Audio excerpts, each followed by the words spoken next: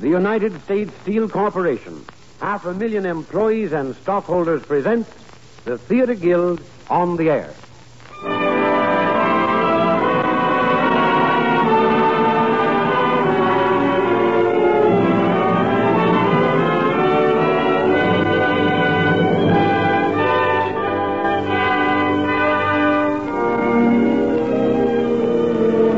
Theater Guild, one of America's foremost producers of stage plays, including Oklahoma, Carousel, and over 150 productions in the American theater, comes to you now over the air. Tonight we bring you Eugene O'Neill's great comedy romance, Our Wilderness, starring Walter Houston and featuring Jackie Kelp and Eugene O'Neill, Jr. as narrator. And here is Lawrence Langner, co-administrator with Teresa Helburn of the Theater Guild, to tell you about tonight's play. Mr. Langner. Ladies and gentlemen, our play tonight is Our Wilderness, Eugene O'Neill's comedy of American family life. This play provided the late George M. Cohan with his finest dramatic role and his longest run. A year in New York and 2 years on tour. O'Neill, America's only playwright to win the Nobel Prize, got the play title from Persia's bibulous bard, Omar Khayyam. In Our Wilderness, O'Neill is writing of the confusions of youth, its follies and its fevers, its heroics and heartbreaks. And he writes of it with great understanding and with great compassion, because he's setting down echoes of his own boyhood. O'Neill was born in a Broadway hotel and raised in New London, Connecticut.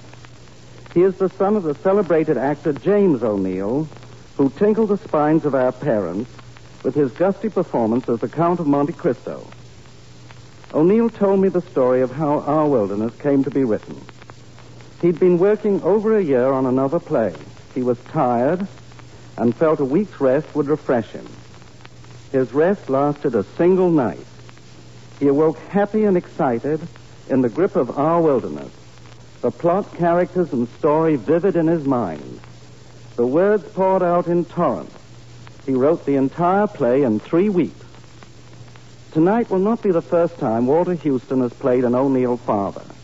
As the father in Desire Under the Elms, Mr. Houston first won stardom.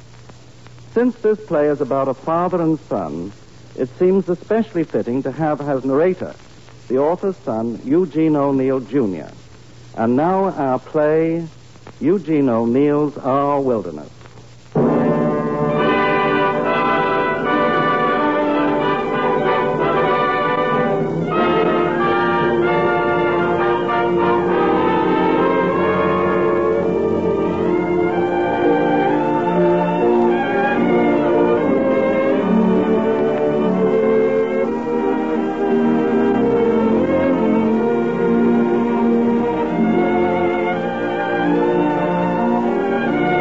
We turn back the pages of time for a nostalgic hour.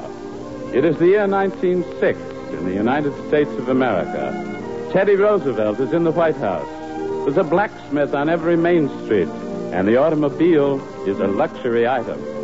The women are wearing Merry Widow hats, chatelaine bags, and black lisle stockings with lace openwork.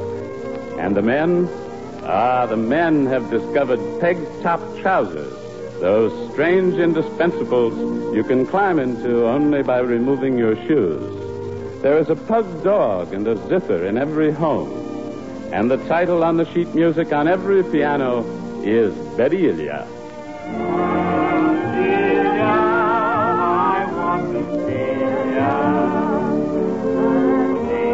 And now that we've established the color and the period, I'd like you to meet the Miller family. They live in a large, small town in Connecticut, where Nat Miller is the owner and publisher of the local newspaper. First, there's Tommy, the youngest. Oh, I don't want any more milk, Ma. And I said, excuse me, and you said, all right. Can I go out and play no more? May I go out? May I? Yes, but you set off your crackers away from the house, remember? Yes, ma'am.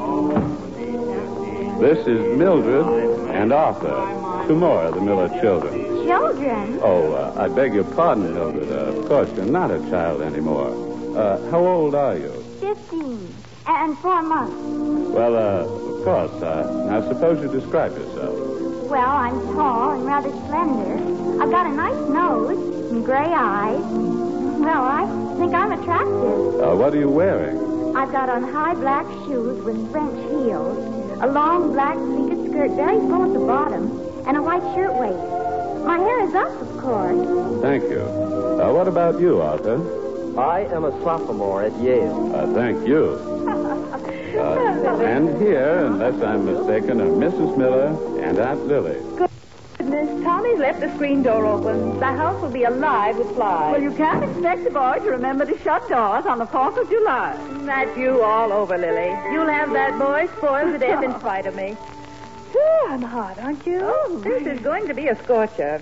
Arthur, get up and let your Aunt Lily sit down. Take your mandolin over to the window seat. Certainly. Aunt Lily, my chair. Thank you, dear.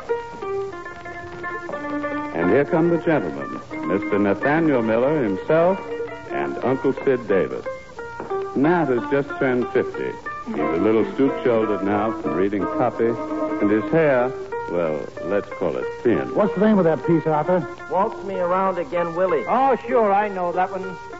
Oh, waltz me around again, Willie. Sid is Mrs. Miller's brother, but he is not married to Aunt Lily.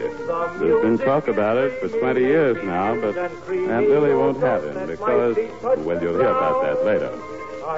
Well, I guess that's about everybody except Richard. Arthur, where is Richard? He's still in the dining room reading a book. My gosh, he's always reading now. What's got into him, anyhow? He reads his school books, too. Things that may seem to you. That's why he came out the top of his class.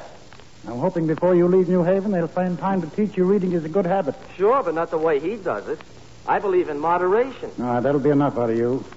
Sid, you coming to the Onondaga Club picnic with me this afternoon? You bet. Sid, you'll be careful, won't you? Oh, sure. We're going to have dinner in the evening tonight, you know. The best shore dinner you ever tasted. And I don't want you coming home, well, not able to appreciate it. Oh, he'll be careful today, won't you, Sid? Lily, I swear to you, if any man offers me a drink, I'll kill him. That is, if he changes his mind. Want to come with me to the fireworks display at the beach tonight, Lily? Oh, I'd like to, Sid, thank you.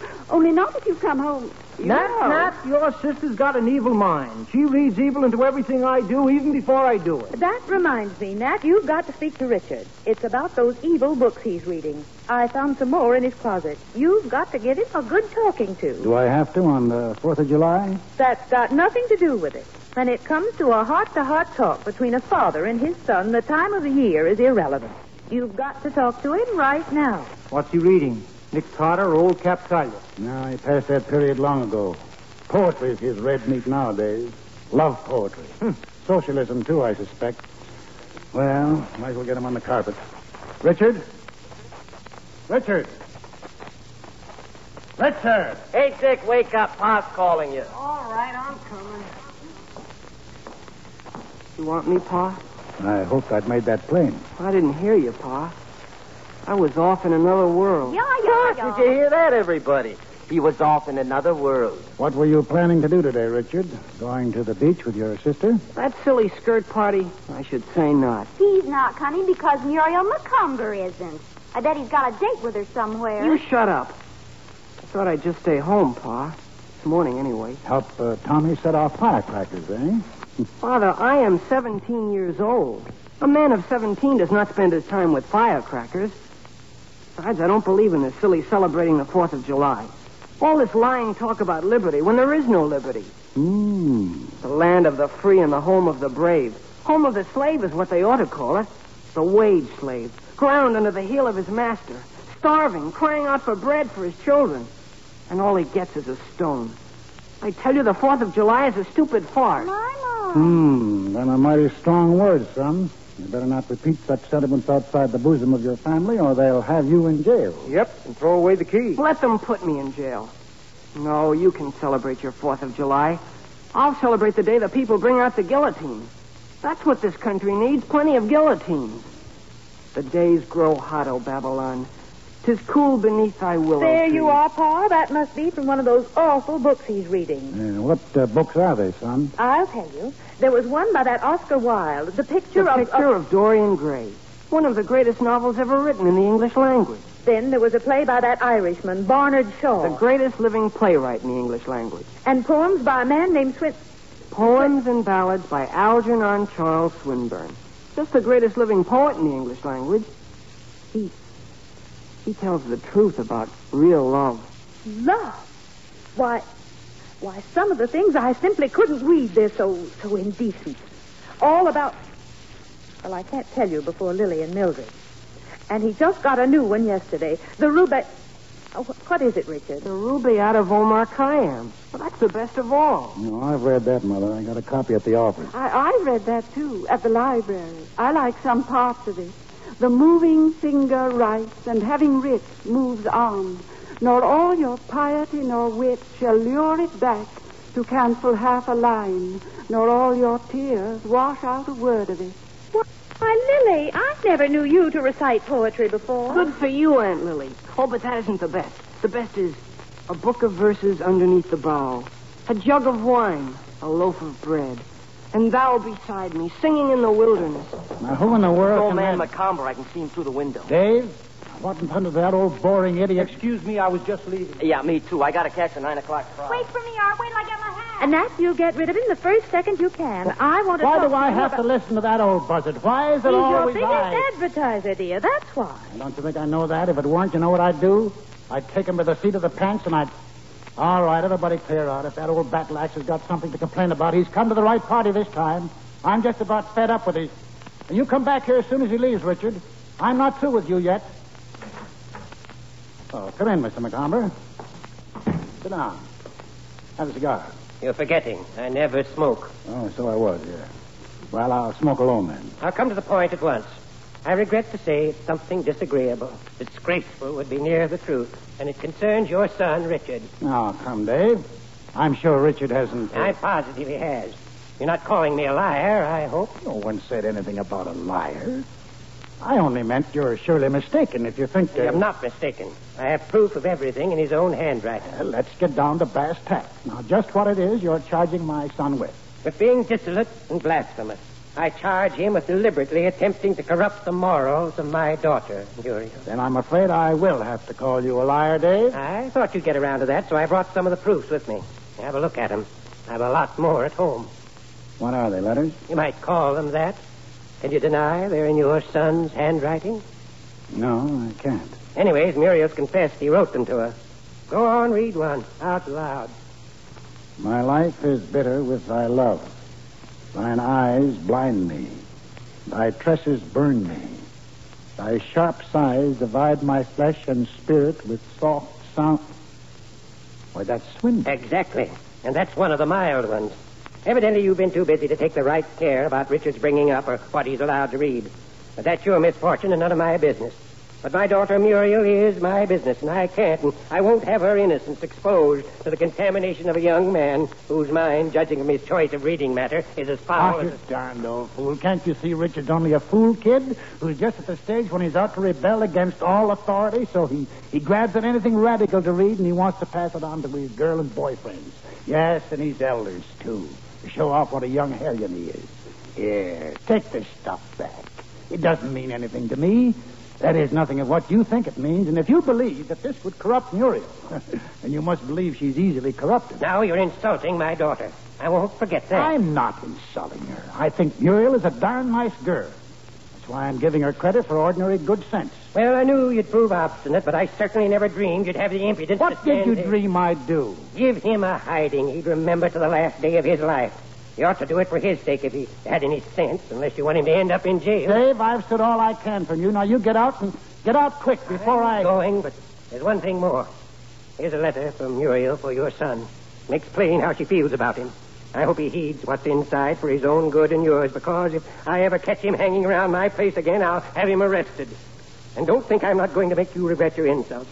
I'm taking the advertisement for my store out of your paper. Go ahead. I'll call your bluff. And starting tomorrow, I'm going to refuse to print your ad. Why, when I get through, there won't be a person in town that'll buy a dish rag in your place. Now get out. Hey, you forgot your letters. Looks like they're all Swinburne. That I could drink thy veins as wine and eat thy flesh like honey, that from face to feet thy body were abolished and consumed, and in my flesh, thy very flesh entombed. This stuff is kind of warm. Too darn warm if you ask me. Certainly not the kind of thing to be sending to a decent girl. I thought the boy was just stuck on her. The way one gets stuck on a decent girl at his age. I wonder if maybe... By the Lord, if that's true, I'll give him a hiding he'll never forget. Richard, come in here. Yes, Pa? Now, look here, son. I'm going to ask you a question, and I want an honest answer. And I warn you beforehand, if the answer is yes, I'm going to punish you and punish you hard. Because you'll have done something no boy of mine ought to do. You've never lied to me before, I know, and I don't believe even to save yourself punishment, you'd lie to me now. Would you? I won't lie, Pa. Have you been trying to have something to do with Muriel? Something... You know what I mean. No. What do you think I am, Pa? Why, I love her. I'm going to marry her after I get out of college. She said she would. We're engaged. All right. That's all I wanted to know. I don't see how you could think... Did that old idiot Macomber say that about me? You shouldn't be calling your future father-in-law names. It ain't respectable. It's these letters you wrote. What letters? Oh, Swinburne. They're beautiful, aren't they? A little strong, I'd say. By the way, here's one from her to you. Better be prepared for a bit of a blow, son. Well, I'll see you at dinner.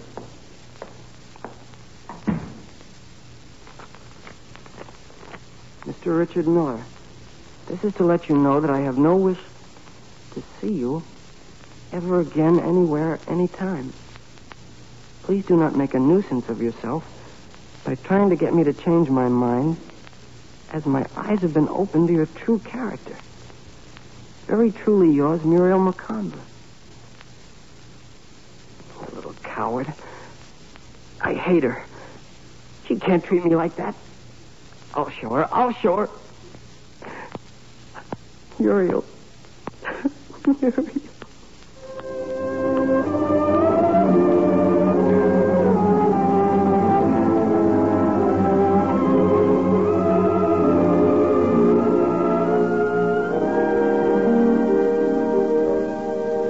I do hope Nat and Sid aren't going to be late for dinner. But I suppose with that darn picnic, it's more likely than not.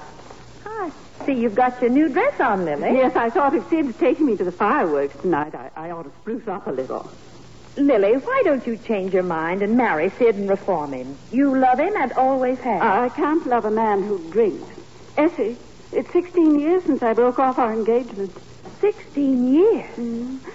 But if he keeps his promise and stays sober and takes me to the fireworks tonight, then...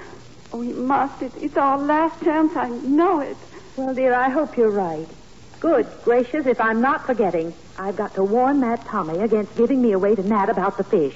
He knows because I had to send him to market for it. Essie, what are you talking about? Well, you know how Nat carries on about not being able to eat bluefish? Yes, I know. He says there's a certain oil in it that poisons him. Poisons him nothing. He's been eating bluefish for years. Only I tell him each time it's weak fish. We're having it tonight, and... Oh, Ma. Aunt Lily. Oh, it's you, Richard. Feel any better, dear? It doesn't matter. Nothing matters. Dick, you really mustn't let it upset you this way. Things like this come up all the time, I know. Things like what, Aunt Lily? You and Muriel. Oh, her. I wasn't even thinking about her. I was thinking about life. Aunt Lily, life is a joke. Oh. Everything comes out all wrong in the end. Richard, I think you must be hungry. I'm not hungry a bit. Food, that's all you think of in this house. Well, somebody's got to think of it. And that reminds me, it's time to put the weak fish in. Coming, Lily? Yes, Essie. Fine thing. The world torn up. Civilization in its death rattle. All they think of is food. What? Hey, Dick. Open the screen door. Let me in. Hey, what's that? Oh, hello, Win. Come on in. Keep it quiet, kid. I don't want your folks to know I'm here. Tell your brother out. I want to see him all second. On the QT. I can't. He's up at the Rand. Won't be home before 10 anyway. Oh, darn darn, I thought he'd be here for dinner. Gosh, that gums the works for fair. What is it, Win? Can I help? Well, I might tell you if you can keep your face shut. Oh, I can. Well, I ran into a couple of swift babies from New Haven this afternoon. I dated them up for the night thinking I could catch Art. But now it's too late to get anyone else, and I'm nearly broke, and I can't afford to blow them both to drinks. Oh, I've got $11 saved up. I could loan you some. Nix, kid. Now, I don't want to borrow your money, but you're a good sport. Say, have you got anything on for tonight? No. Oh, you want to come along with me? I'm not trying to lead you astray, understand, but it'll be a help if you just sit around with Belle while I'm with Edith. See what I mean? You don't have to do anything, not even take a glass of beer unless you want to. Oh, what do you think I am? A rube? You mean you're game for anything it's doing? Sure I am. You ever been out with any girls? I mean, real swift ones? Oh, what do you think? Sure I have. Say, don't worry about me. Okay. I wouldn't ask you if I didn't know you were coming down to Yale next year. I don't want to lead you astray. Oh, I've been around. Well, you be at the Pleasant Beach House at 8:30 then. The back room. And bring some clothes to take the booze off your breath. So long. So long, Win. See you right after dinner tonight.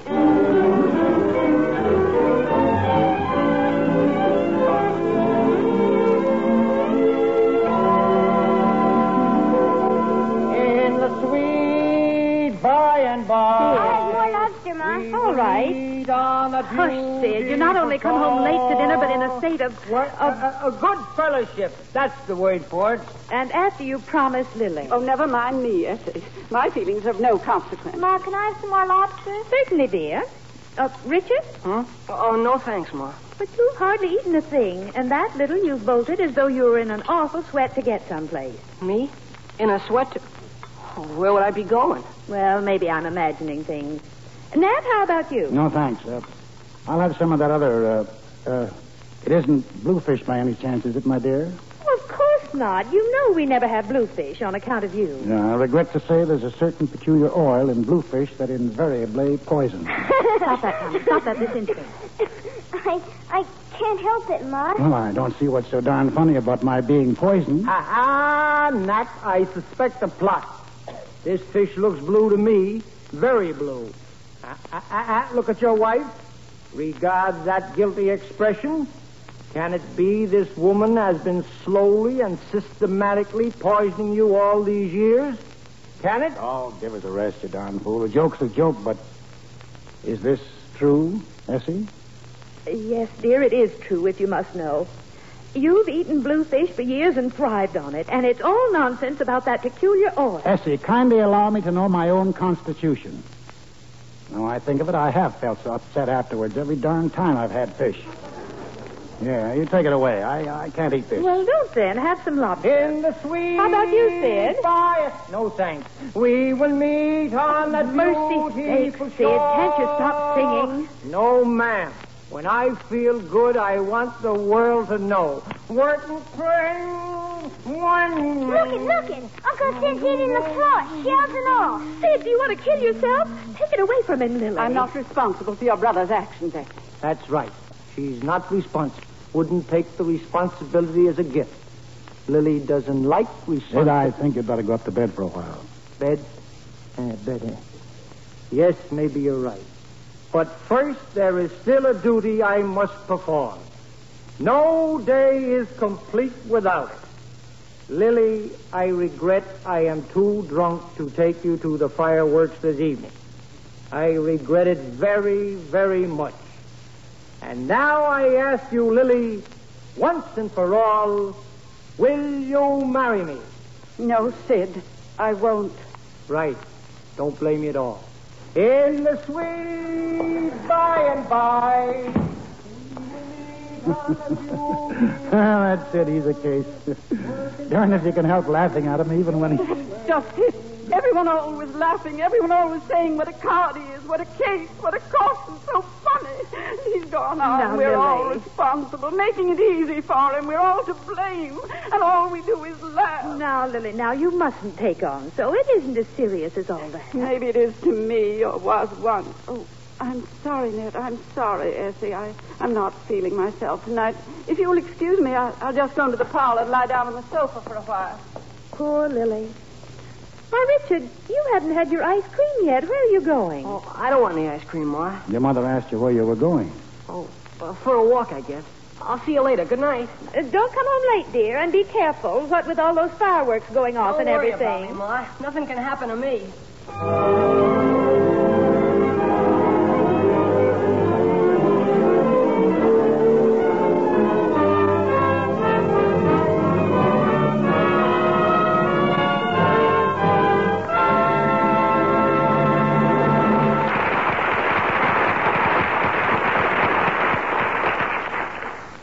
You are listening to the Theater Guild on the Air, presented by the United States Steel Corporation. Tonight's play is Eugene O'Neill's Our Wilderness, starring Walter Houston and featuring Jackie Kelk and Eugene O'Neill, Jr. as narrator. Now, before our second act begins, here, speaking for United States Steel, is the well-known reporter of the American Broadcasting Company, George Hicks. Good evening. During the past week, I learned several important facts about how U.S. Steel works to produce better steels so that you will get better values in the products of steel you buy.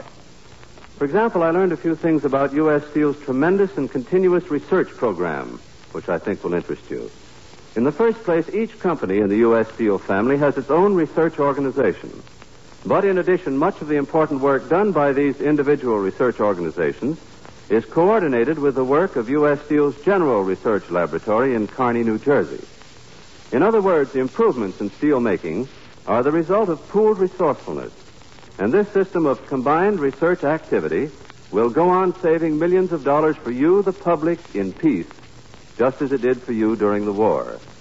Incidentally, I think you'll be interested to learn that at the big Kearney laboratory, internships, very much like those served by doctors, are provided for men selected from U.S. Steel district and plant laboratories all over the country. These men stay a year or more in Kearney, working on specific problems and observing research techniques, and then return to the U.S. Steel subsidiary companies to continue their own activities. Yes, the research activities of U.S. Steel may be centered in Kearney, where scientists and engineers work on so many fundamental problems, but they also extend to almost every plant and mine of the corporate family, and countless investigations are continuously in progress. However, these investigations are not confined to metallurgical research, but include studies of all the materials that go into the manufacture of steel. And every hour consumed and every dollar spent in all this research has but one purpose, and that is to produce better steel, more uniform steel at the lowest possible cost. Today, the scientists and metallurgists of U.S. Steel have left the problems of wartime and are now concentrating on the improvement of steel for peacetime products and processes. The result of this carefully integrated program of research, both in the Kearney and the U.S. Steel plant laboratories all over America, will be reflected in the automobiles you drive, the tin cans on your grocer's shelves, the bolts and screws you tighten, your garden tools, and in the thousands of other products vital to modern civilization. We now pause for station identification. WJZ, New York.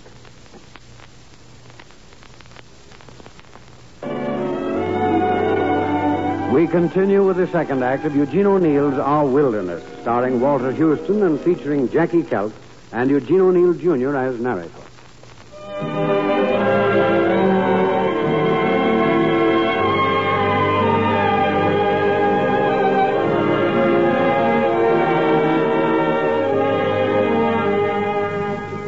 Well, we're still back in 1906, and it's still the 4th of July. It's evening now. Dad and Mother and Aunt Lily are in the parlor. Uncle Sid has gone upstairs to sleep off his high spirits. And Dick, well, young Richard, having just been thrown over by his best girl, has set his feet firmly along the path to ruin. To help out a friend, he has consented to be the fourth party in a blind date with two swift babies from New Haven. We see him now at the Pleasant Beach House, a notorious waterfront dive. And with him is, yes, one of the swift babies. Her name is Belle. So this is the Pleasant Beach House. Gee. This is it.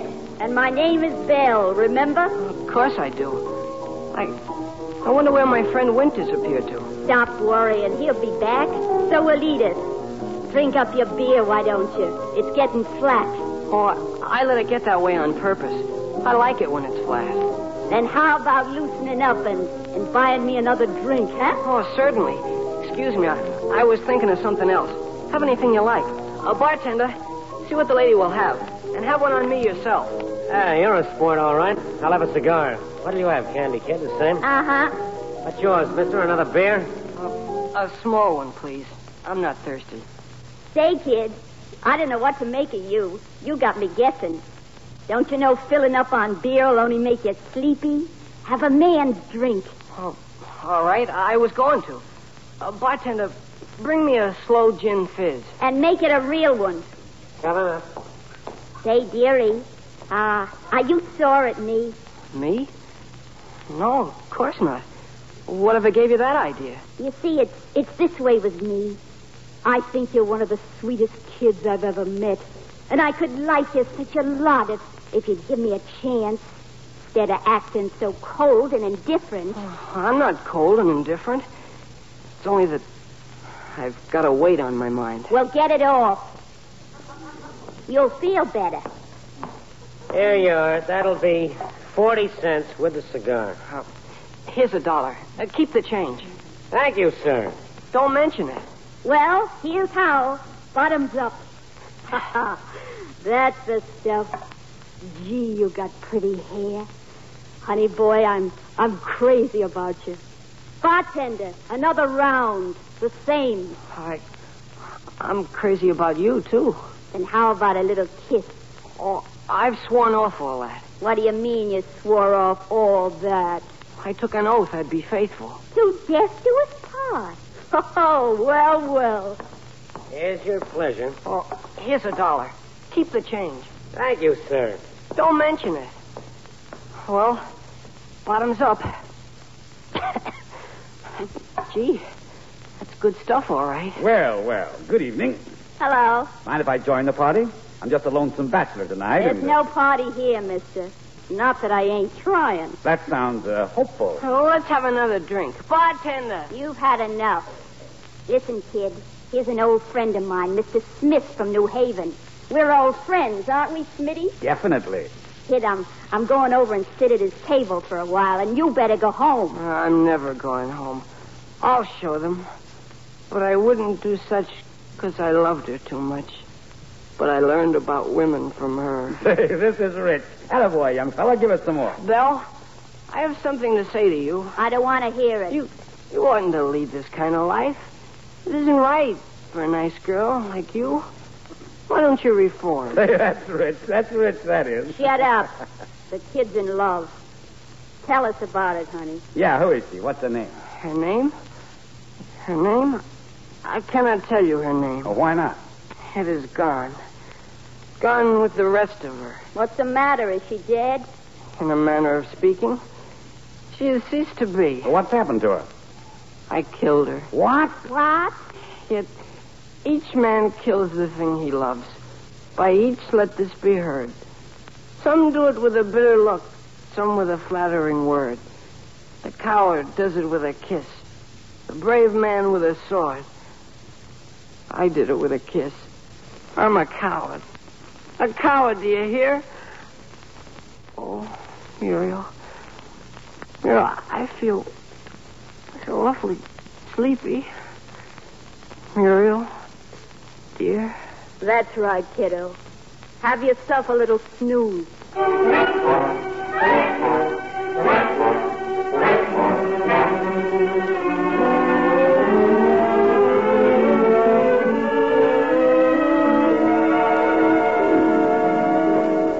I do wish Richard would come home. Yeah, now, Mother, he'll be here any minute now.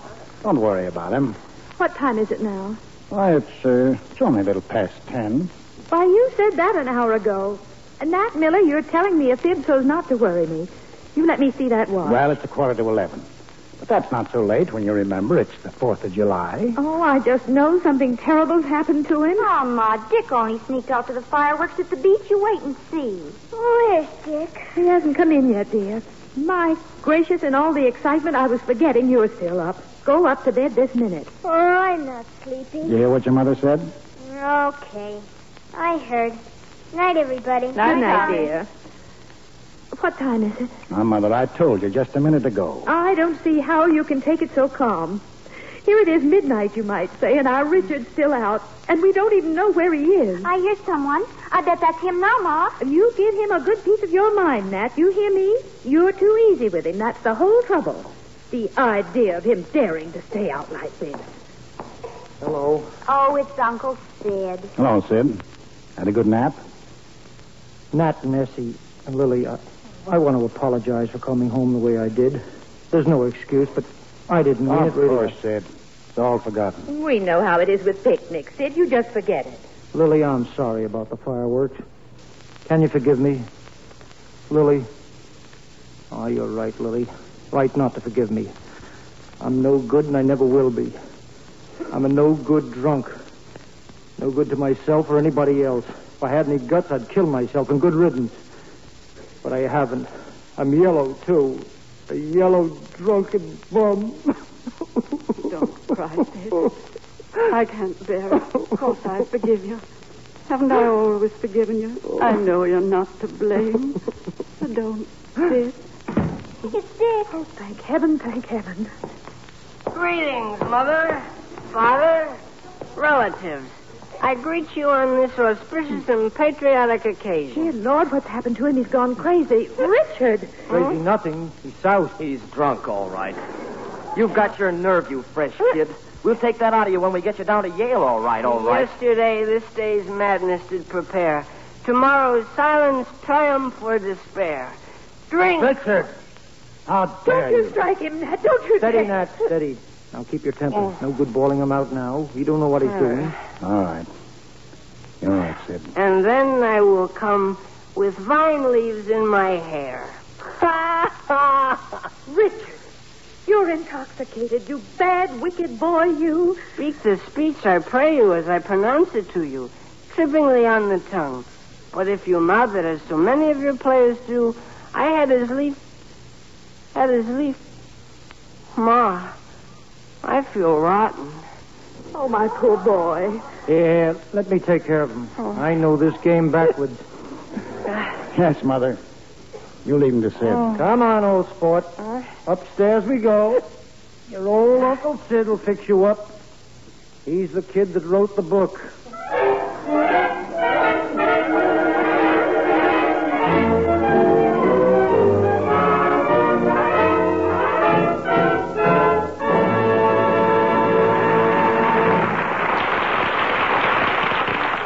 You are listening to the Theater Guild on the Air, presented by the United States Steel Corporation.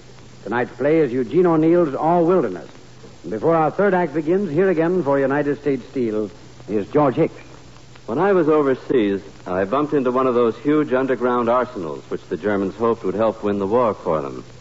I was describing it to some folks at United States Steel, and they told me that we, too, had a tremendous underground arsenal in this country, operating throughout the war. What they were referring to were the great iron ore deposits in the soil of northern Minnesota, Wisconsin, and upper Michigan, where our country gets 85% of the iron ore it uses to make steel. It is in this area that the Oliver Iron Mining Company, one of the members of the United States Steel family, operates mines which supply iron ore for the furnaces of United States Steel and other steel producers. And during the war years, the men and women of the Oliver Company brought production to the greatest level in history in order that the blast furnaces might be fed. An important factor in this accomplishment was the long experience of Oliver Iron Mining Company as a pioneer in research.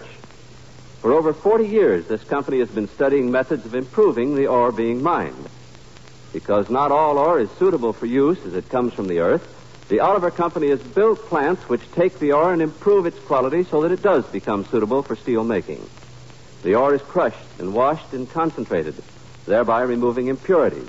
In this way, natural resources are conserved, and ore deposits which might otherwise be neglected are made useful to man. Last year, this member of the United States Steel family established a new iron ore research laboratory at Duluth, Minnesota, to centralize these activities. Here, the pioneer working will be intensified and carried forward in a long-range program of experiments directed toward conserving natural resources through greater use of all grades of iron ore. In this way, the Oliver Iron Mining Company is helping to ensure for generations to come a continued supply of iron ore to make the steel which is basic to our high standard of living.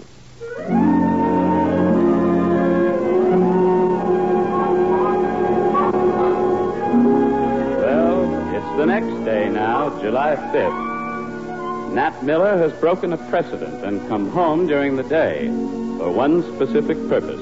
He has promised Mrs. Miller that he will punish their son Richard for coming home intoxicated the night before. Darn it, Mother, I ought to be back at the office. You can't go back without talking to him. It's your duty. What has Dick done? Why is everybody scared to tell me? Young man, I've never spanked you yet, but that doesn't mean I never will. Now skedaddle. By the way, Mother, where is Richard? He's still in bed. But you needn't think I hadn't punished him. I've given him pieces of my mind he won't forget in a hurry. And I've kept reminding him his real punishment was still to come.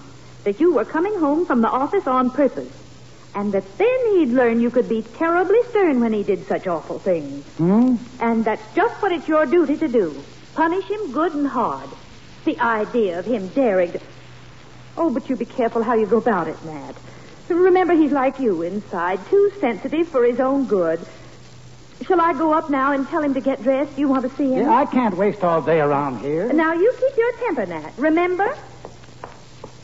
Darn women anyway. They always get you mixed up. Their minds simply don't know what logic is.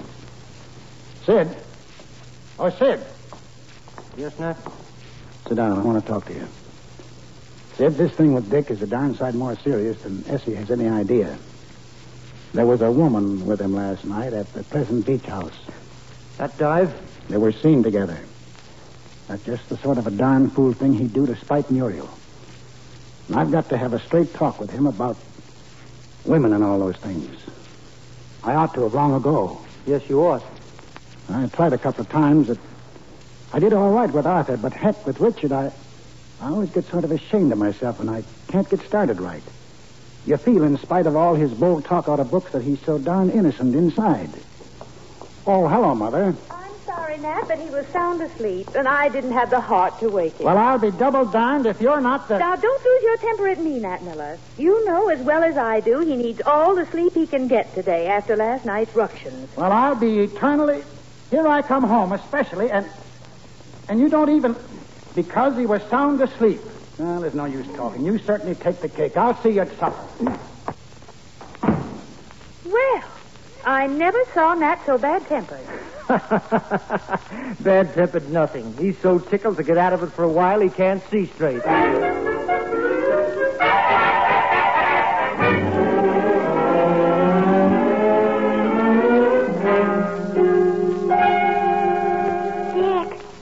Mildred. Go away. Can't a man have any privacy, even in his own bedroom? I've got something for you. Guess what? Oh, don't bother me. I'm in no mood to play riddles with kids. Oh, well, if you're going to get snippy and you pretend to be in love, if I told Muriel that... Oh, is it from her? Uh-huh. A letter. I was walking past your house just now, and she threw it down to me. Here it is. Oh, gee, it must be nice to be in love like you are, all with one person. Oh, gee, do you know what she says? She didn't mean a word in that other letter. Her old man made her write it. And she loves me and only me and always will, no matter how they punish her. My, I never thought she had that much spunk. And she's going to try to sneak out and meet me tonight. I don't know whether I'll consent to keep this date or not. Well, I know. You're not allowed out, so you can't keep it. I'm going to sneak out right now. You tell Pa and Ma after I've gone so they won't worry, like last night. All right. But what'll you do till nighttime? It's ages to wait. Oh, what do I care how long I wait? I'll think of her and dream. I'd wait 1,000,000 years and never mind it for her. Trouble with you is you don't know what love means.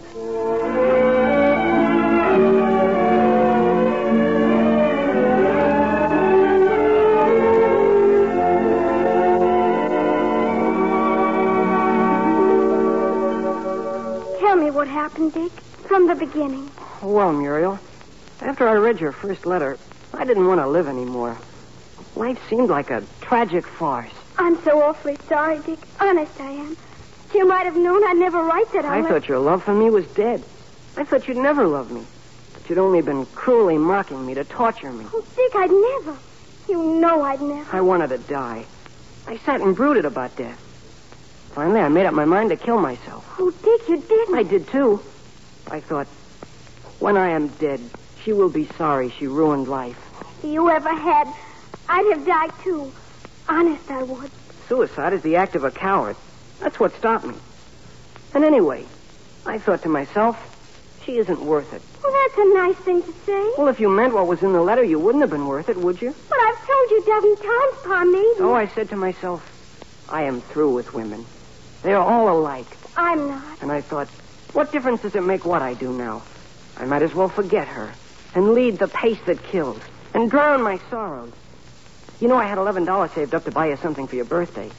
But I thought, she's dead to me now. Why shouldn't I throw it away? Oh, I've still got almost 5 left, Muriel. I can get you something nice with that. What do I care about your own present? Tell me what happened. Well, after it was dark, I sneaked out and went to a low dive I know about. A secret house of shame. They let me into a secret room behind the bar room. There wasn't anyone there but a Princeton senior I know. He belongs to Tiger Inn and he's fullback on the football team. And he had 2 chorus girls from New York with him. And they were all drinking champagne. Oh, Dick Miller, I hope you did. I had a highball myself. Then I noticed one of the girls, the one that wasn't with the fullback, looking at me. She had strange-looking eyes. Then she asked me if I wouldn't drink champagne with them and come and sit with her. Oh, she must have been a nice thing.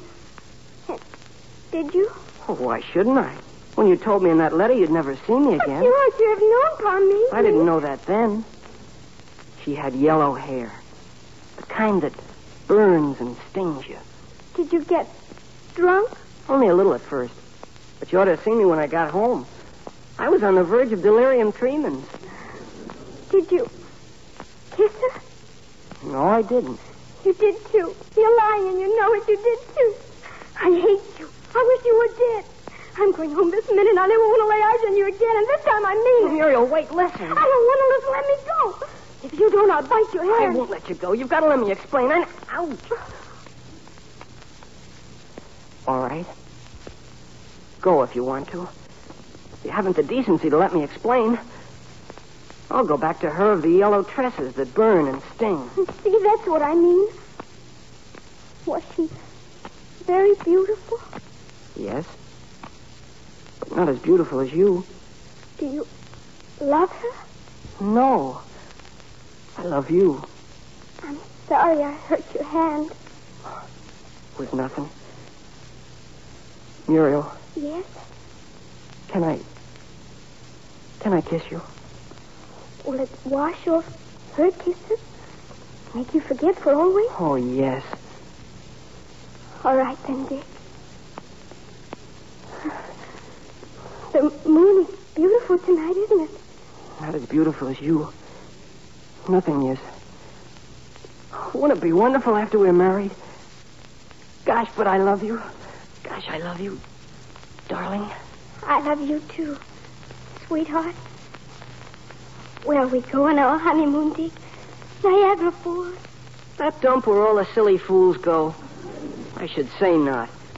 No, we'll go to some wonderful place. Somewhere out on the long trail. The trail that is always new. On the road to Mandalay. We'll watch the dawn come up like thunder out of China. Oh, that'll be wonderful, won't it?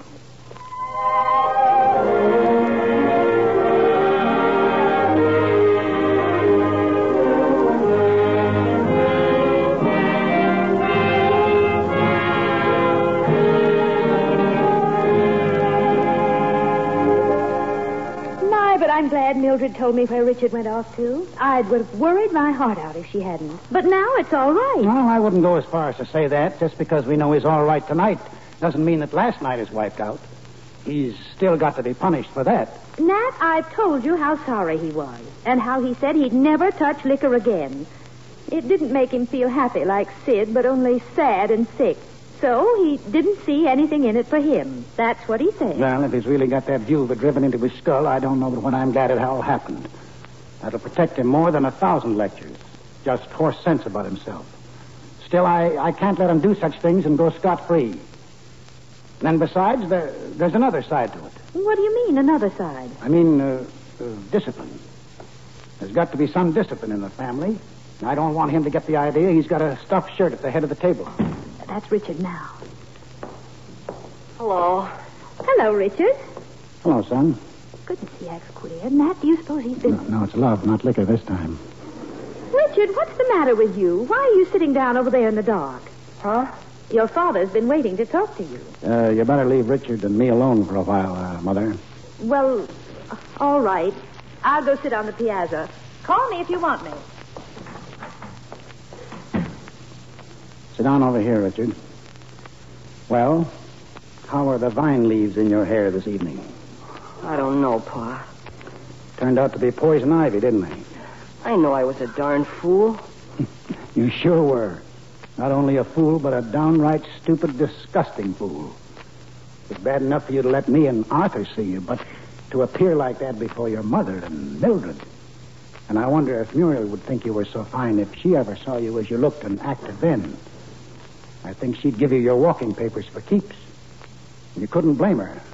No nice girl wants to give her love to a stupid drunk. I know, Pa. All right. And that settles that. The booze end of it. But there's another thing that's more serious. How about that woman you were with at the Pleasant Beach house? What? You know? Did you, did you? No, Pa, I didn't.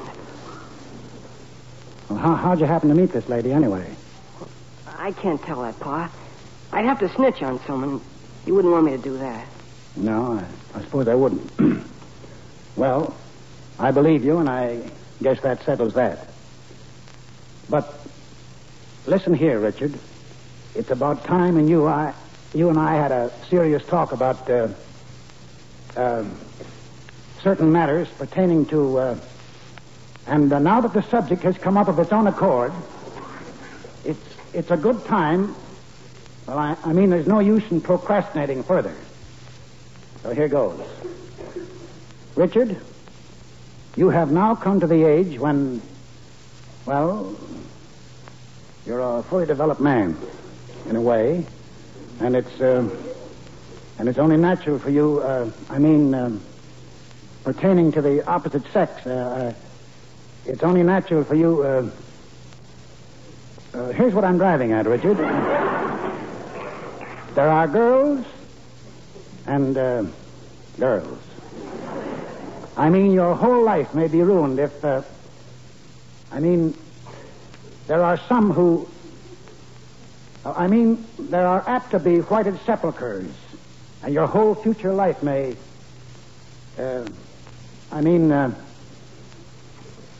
See what I mean? Oh, heck, I suppose you boys talk all this over among yourselves, and you know more about it than I do. I'll admit I'm no authority. I never had anything to do with such women.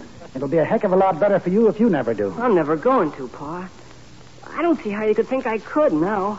And you know I love Muriel, and I'm going to marry her. Well, I'd die before. That's the talk.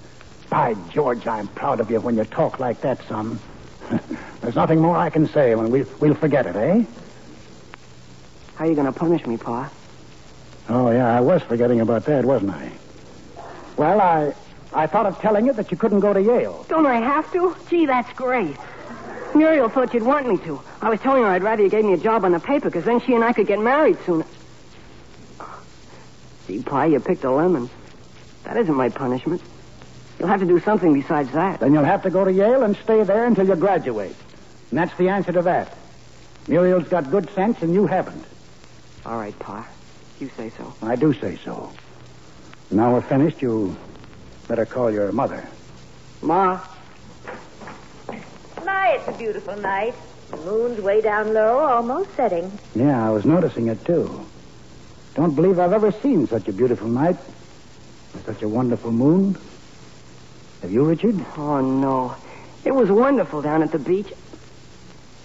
I can only remember a few nights that were as beautiful as this. They were so long ago when your mother and I were young and planning to get married. Yes. I'll bet those must have been wonderful nights, too. You sort of forget the moon was the same way back then and everything. You're all right, Richard. You're a good boy, Richard. Better get to bed tonight early now. Hadn't you, son? Oh, I couldn't sleep. Can't I go on the piazza and sit for a while till the moon sets? All right. And you better say good night now. I don't know about your mother, but I'm going to bed right away. I'm dead tired. So am I. Kiss me good night, dear. Good night, Ma. Good night. Don't stay up till all hours now. Good night, Pa. Why, Dick.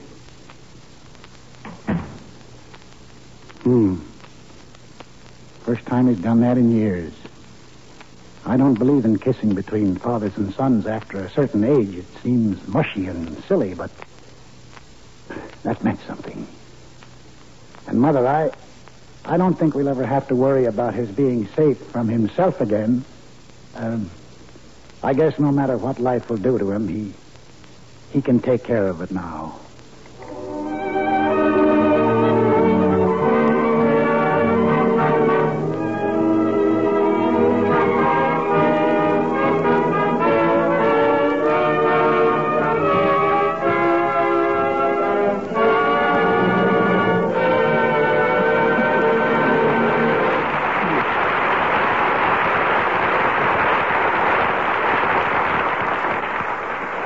Ladies and gentlemen, this is Lawrence Langner again for the Theater Guild to say thank you, Walter Houston, Jackie Kelk, Eugene O'Neill Jr., and the rest of the cast of Our Wilderness.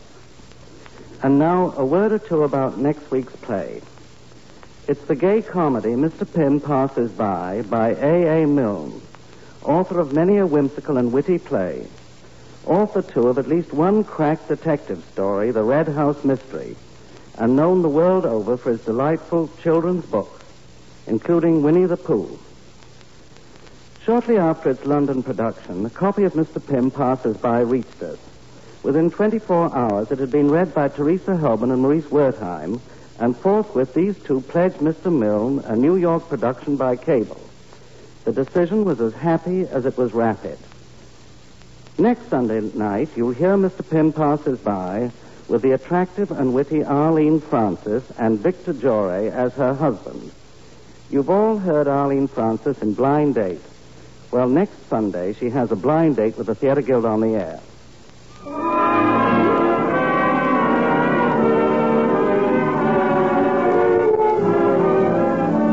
The United States Steel Corporation hopes that you will be with us next week at the same time when we'll bring you A.A. Milne's immortal comedy, Mr. Pym Passes By. The staff for the Theater Guild on the air includes Homer Fickett, director, George Condolph, producer, Armina Marshall, executive director of the radio department. The score was composed and conducted by Harold Levy, and tonight's play was adapted for radio by Arthur Allen. Your announcer, Norman Brokenshire.